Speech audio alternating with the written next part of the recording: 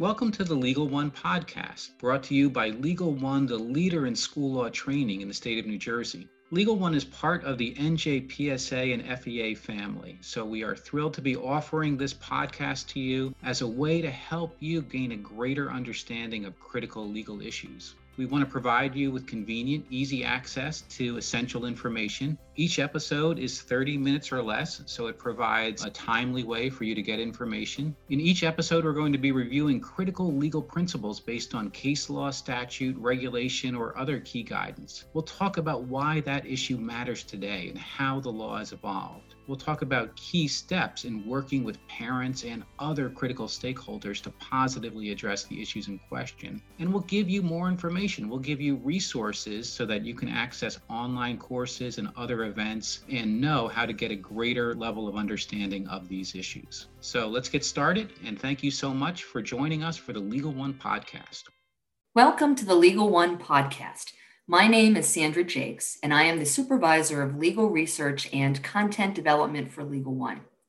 Today's episode is part of a 12-part series highlighting major U.S. and New Jersey Supreme Court decisions, why they are relevant today, and how the law has evolved since that decision. Today, we are discussing the standard for addressing a retaliation claim resulting from a complaint of violations of Title IX in a school district, in light of the major 2005 U.S. Supreme Court decision, Jackson versus Birmingham Public Schools.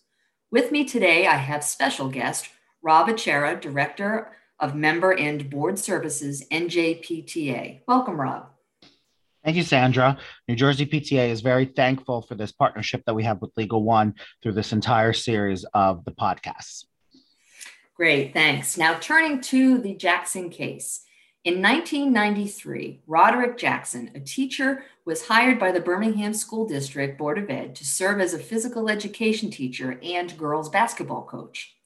In August of 1999, Mr. Jackson was transferred to the high school in that district and discovered that the girls basketball team was not receiving equal funding and equal access to athletic equipment and facilities, and that the lack of adequate funding, equipment, and facilities made it difficult for Mr. Jackson to perform his job as the team's coach.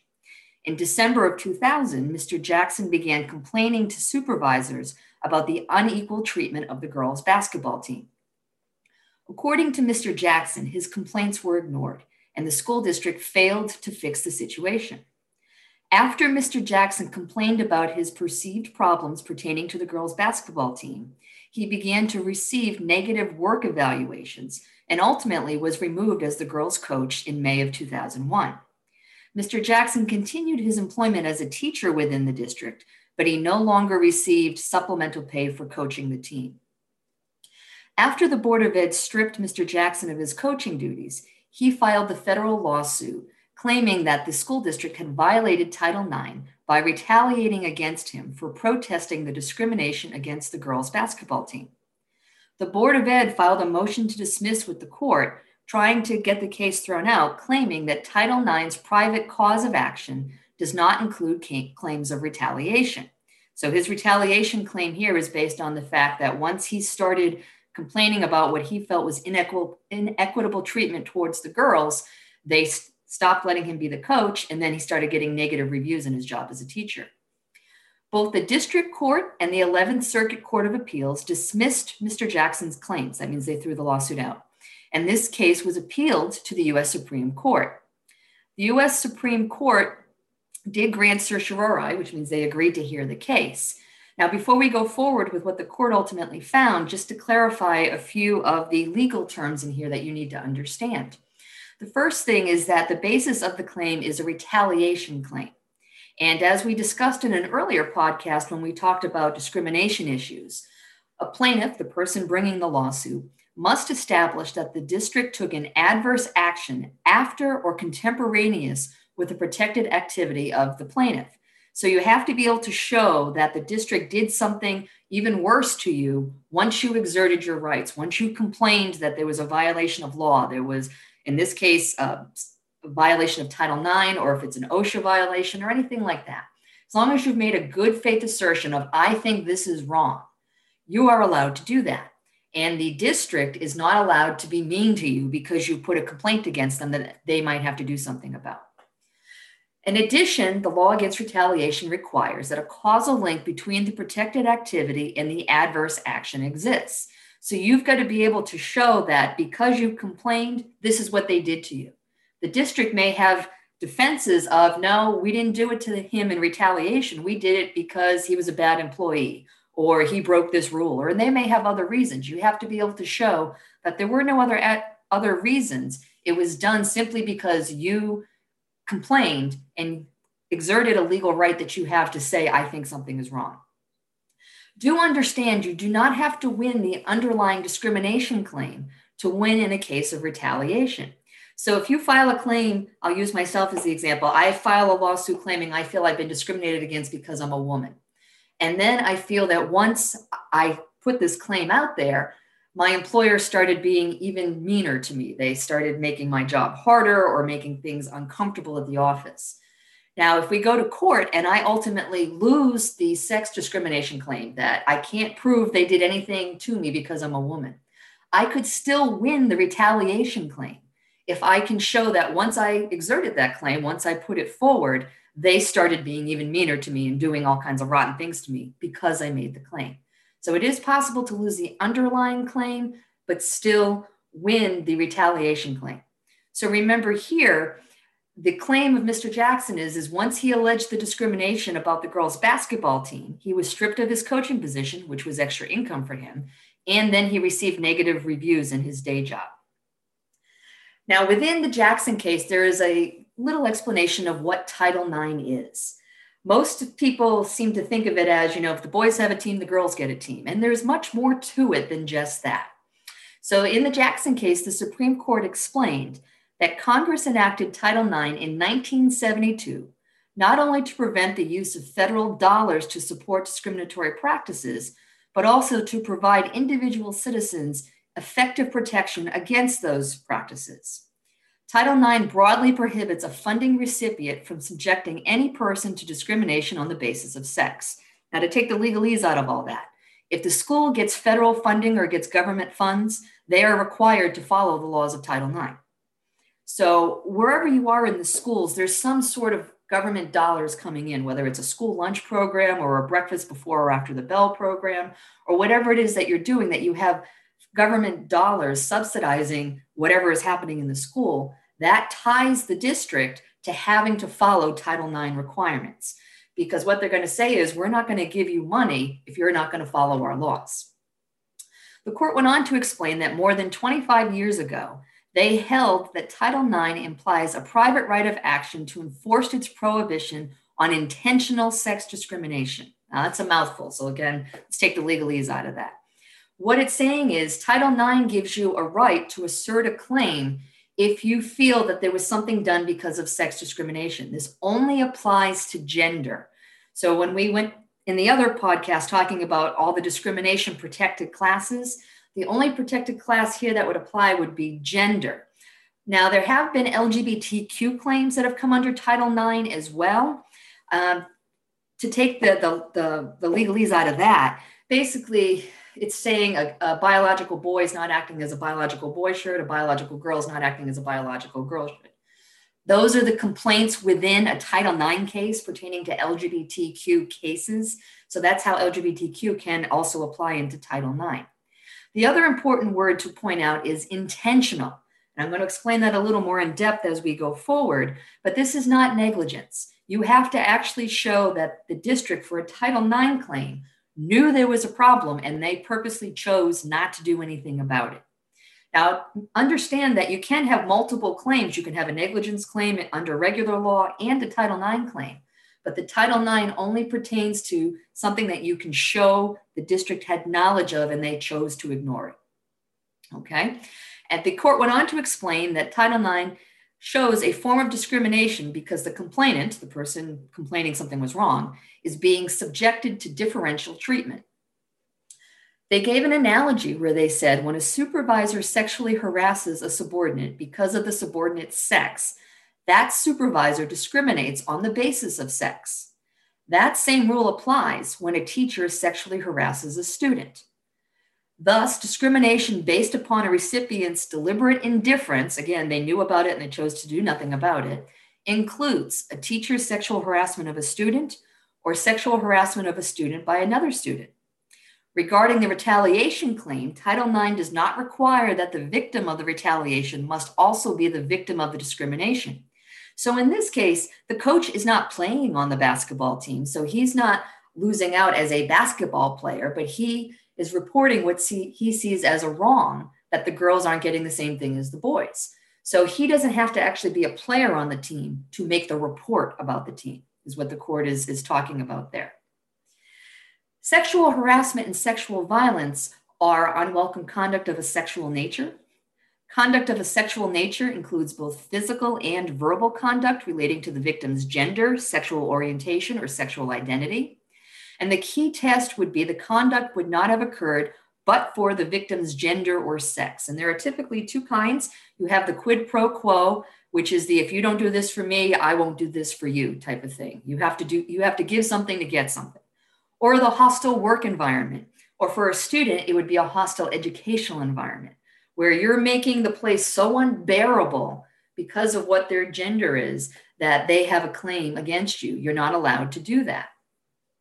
So with the work in the school hostile environment, it's based on sex that is sufficiently severe, persistent, or pervasive to limit a person's ability to function in the workplace or create a hostile or abusive working environment or school environment.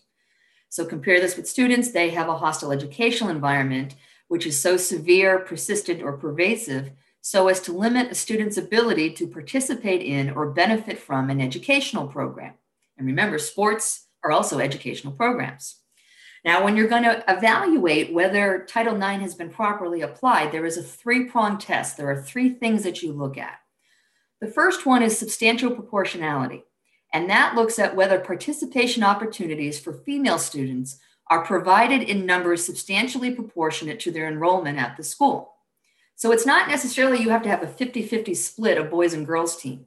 If the predominant number in your school, if it's an 80-20 split of 80% boys, 20% girls, then the sports teams have to, at a minimum, reflect an 80-20 split.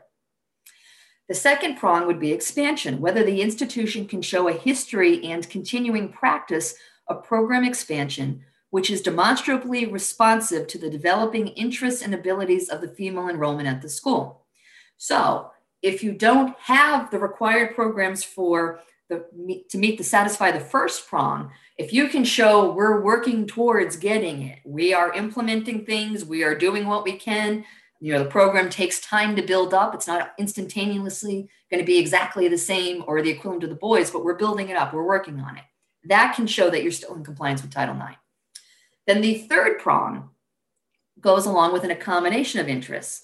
If the first two prongs are not met, so the not equal or the not being expanded, a district may show its compliance with Title IX by demonstrating that the interests and abilities of the members of the school's female enrollment are being fully and effectively accommodated through the programs presently offered by the institution. All right, again, to take the legalese out of that. If the girls don't want a program, you don't need to provide it. If you don't have any girls that are interested in making this up here, but if you don't have any girls that are interested in playing basketball and you can't get enough people to come out and try out for the team, then you're not going to have a girls basketball team. So it's looking at things. It's not just what do you see on the surface, it's looking underneath the surface. And that will go to another comment of you do need to look beyond the numbers because you can't just take them at face value. A common complaint, and we'll use this as another example, let's say a school district provides equal quality of equipment and uniforms for both the boys and girls teams. So they have gotten them the best of the best. They have everything that they say they need and that they want. But it turns out, for whatever reason, the boys' equipment cost more than the girls' equipment. So on paper, the district has spent more money on the boys. But this is not a Title IX violation because they gave both the boys and girls the equivalent of what they needed. To take it out in the real world, anyone that's bought clothes, sometimes men's clothing is more expensive, sometimes women's clothing is more expensive. We don't necessarily know why. The same thing can apply with sports equipment or sports uniforms or jackets or any of the other number of things that are supplied to a sports team. So you actually have to look at the details, not just what you may see as a number on a piece of paper. Now, getting to what I discussed a little bit earlier, there are additional provisions under Title IX where you have to show that there was knowledge and that there was deliberate indifference. Schools and personnel will be held strictly liable for a violation of Title IX against a student when an agent of the district, that means someone working for the district, in a position to take remedial action, so someone that has power or authority, has knowledge that the harassment is occurring and exhibits deliberate indifference to correcting the situation. This is they knew about it and they chose to do nothing about it and they were in a position to do it.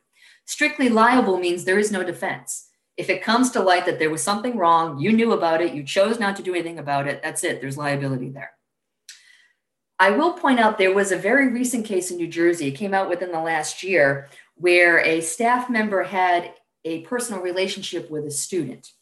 And when they went to file a Title IX claim in that case, they tried to claim that the staff member that was the offender was the district personnel that knew about it. So that's how you could hold the district liable for Title IX. And the court said no, the perpetrator was a wrongdoer. What they were doing was not in the course and scope of their employment.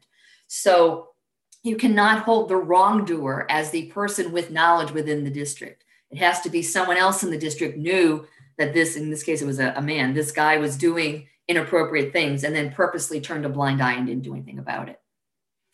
So going back to the Jackson case, the ultimate holding is the U.S. Supreme Court reversed the Northern District of Alabama U.S. District Court and the U.S. Court of Appeals for the 11th Circuit. They sent it back, they reversed and remanded, which means they sent it back down to the lower court to finalize the case. And what the U.S. Supreme Court said was, retaliation against a person because that person has complained of sex discrimination is a form of intentional sex discrimination encompassed by Title IX's private cause of action.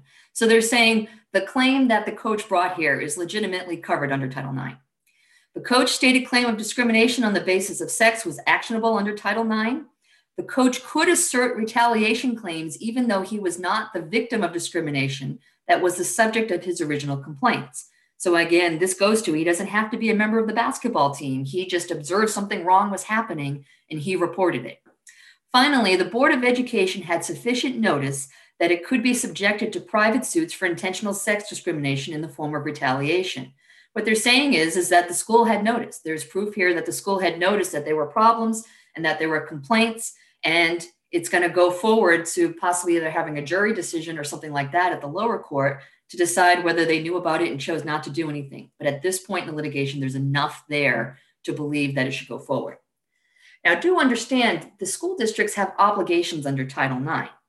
Remember, Title IX says no person shall be excluded on the basis of sex from education programs or activities receiving federal assistance. In light of that, school districts must have a policy of equity in employment and non-discrimination, disseminate the notice of non-discrimination, and designate at least one employee to coordinate its efforts to comply with and carry out its responsibilities to be free of discrimination.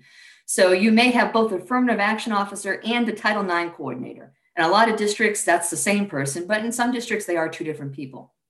And the district must adopt and publish grievance procedures providing for prompt and equitable resolution of student and employee sex discrimination claims. Now, there were new regulations that came out in 2020, and I want to say a few things about that. In November of 2018, the U.S. Department of Ed's Office of Civil Rights published proposed regulations, and those regulations became effective as of August 14th, 2020. The new 2020 regulations contain updates to due process requirements of claims of violations of Title IX, as well as an expansion to the definition of what constitutes a school district's program or activity. If you choose to read the 2020 regulations on your own, please understand that while there is still a grievance process for any alleged Title IX violations for all students, some of the new regulations only pertain to colleges and universities and do not pertain to elementary or secondary schools. Examples include, at the college level, you have a live hearing and the ability to cross-examine witnesses on the allegations and the merits. This is not required at the lower level schools. Additionally, the new regulations discuss college and university Title IX liability for fraternity and sorority organizations. That's not something that's applicable to the schools at the elementary or secondary level. Now, you should stay tuned because with the new administration, there may be other issues pertaining to Title IX that could come forward, but these are the regulations that were passed last summer, and this is where we are right now. And as I mentioned a little bit earlier, do understand that Title IX can be filed simultaneously with other claims of liability. So you could file a Title VII or a discrimination claim, something under NJ Lab, the New Jersey Law Against Discrimination. As long as the basis is gender related, as I've talked about here, that serves as the protected class that would allow you to file a Title IX claim in addition to any other claim that you might have on that basis. Now, please do understand this podcast is just a brief overview of Title IX provisions. Every case has very fact-sensitive issues, and since I'm only giving you a general overview of the law, this podcast does not constitute legal advice. There are many nuances that pertain to individual cases. So if you feel that you have a situation or you're aware of a situation, you should contact your own private attorney or speak to someone that you trust to give you guidance on legal matters. So with that being said, I'm going to bring Rob into here and say, Rob, welcome aboard. And let me say, how do you think schools and parents can work together to promote a greater understanding of a student's Title IX rights? I think education is an important aspect of this because, especially from just hearing what Sandra was talking about, especially with the three-prong test, that a lot of times when people think of Title IX, I remember back when I was in high school thinking of Title IX and why different sports were played in different seasons. It was always just in people's minds sometimes just about this one sport equals the other sport, where sometimes it's not necessarily just that. It's not like a cookie cutter approach to it. You got to make sure that all three prongs of that test are there. A lot of times, if we just are educating and parents make sure they go to, in the case, probably the athletics or activities director to determine why a sport is or is not there, it would make it a lot easier and maybe a lot less, frustration or drama sometimes when there's angst about things like this. I remember when I was in high school, there was no boys lacrosse team, and the boys felt there should be a lacrosse team, and there was a big, fight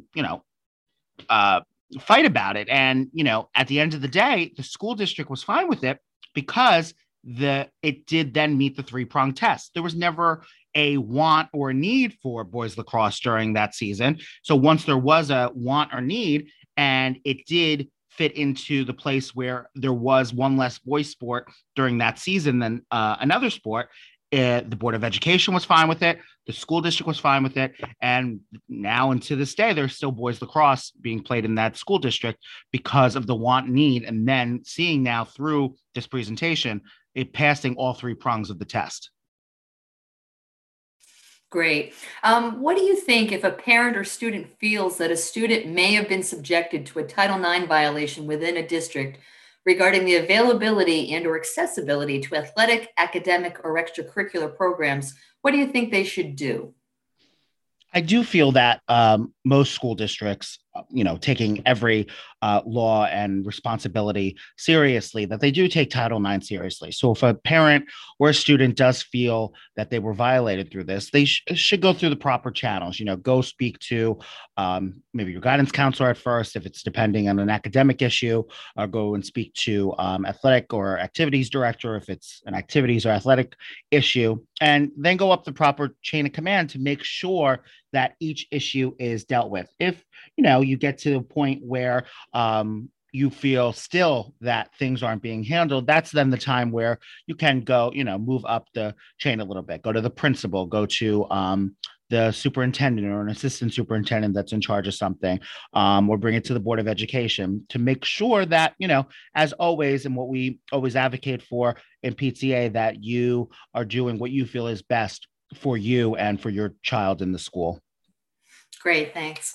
Well, I want to thank you for being part of today's podcast. I want to thank Rob Achero for joining me today. Rob, any final thoughts before we sign off?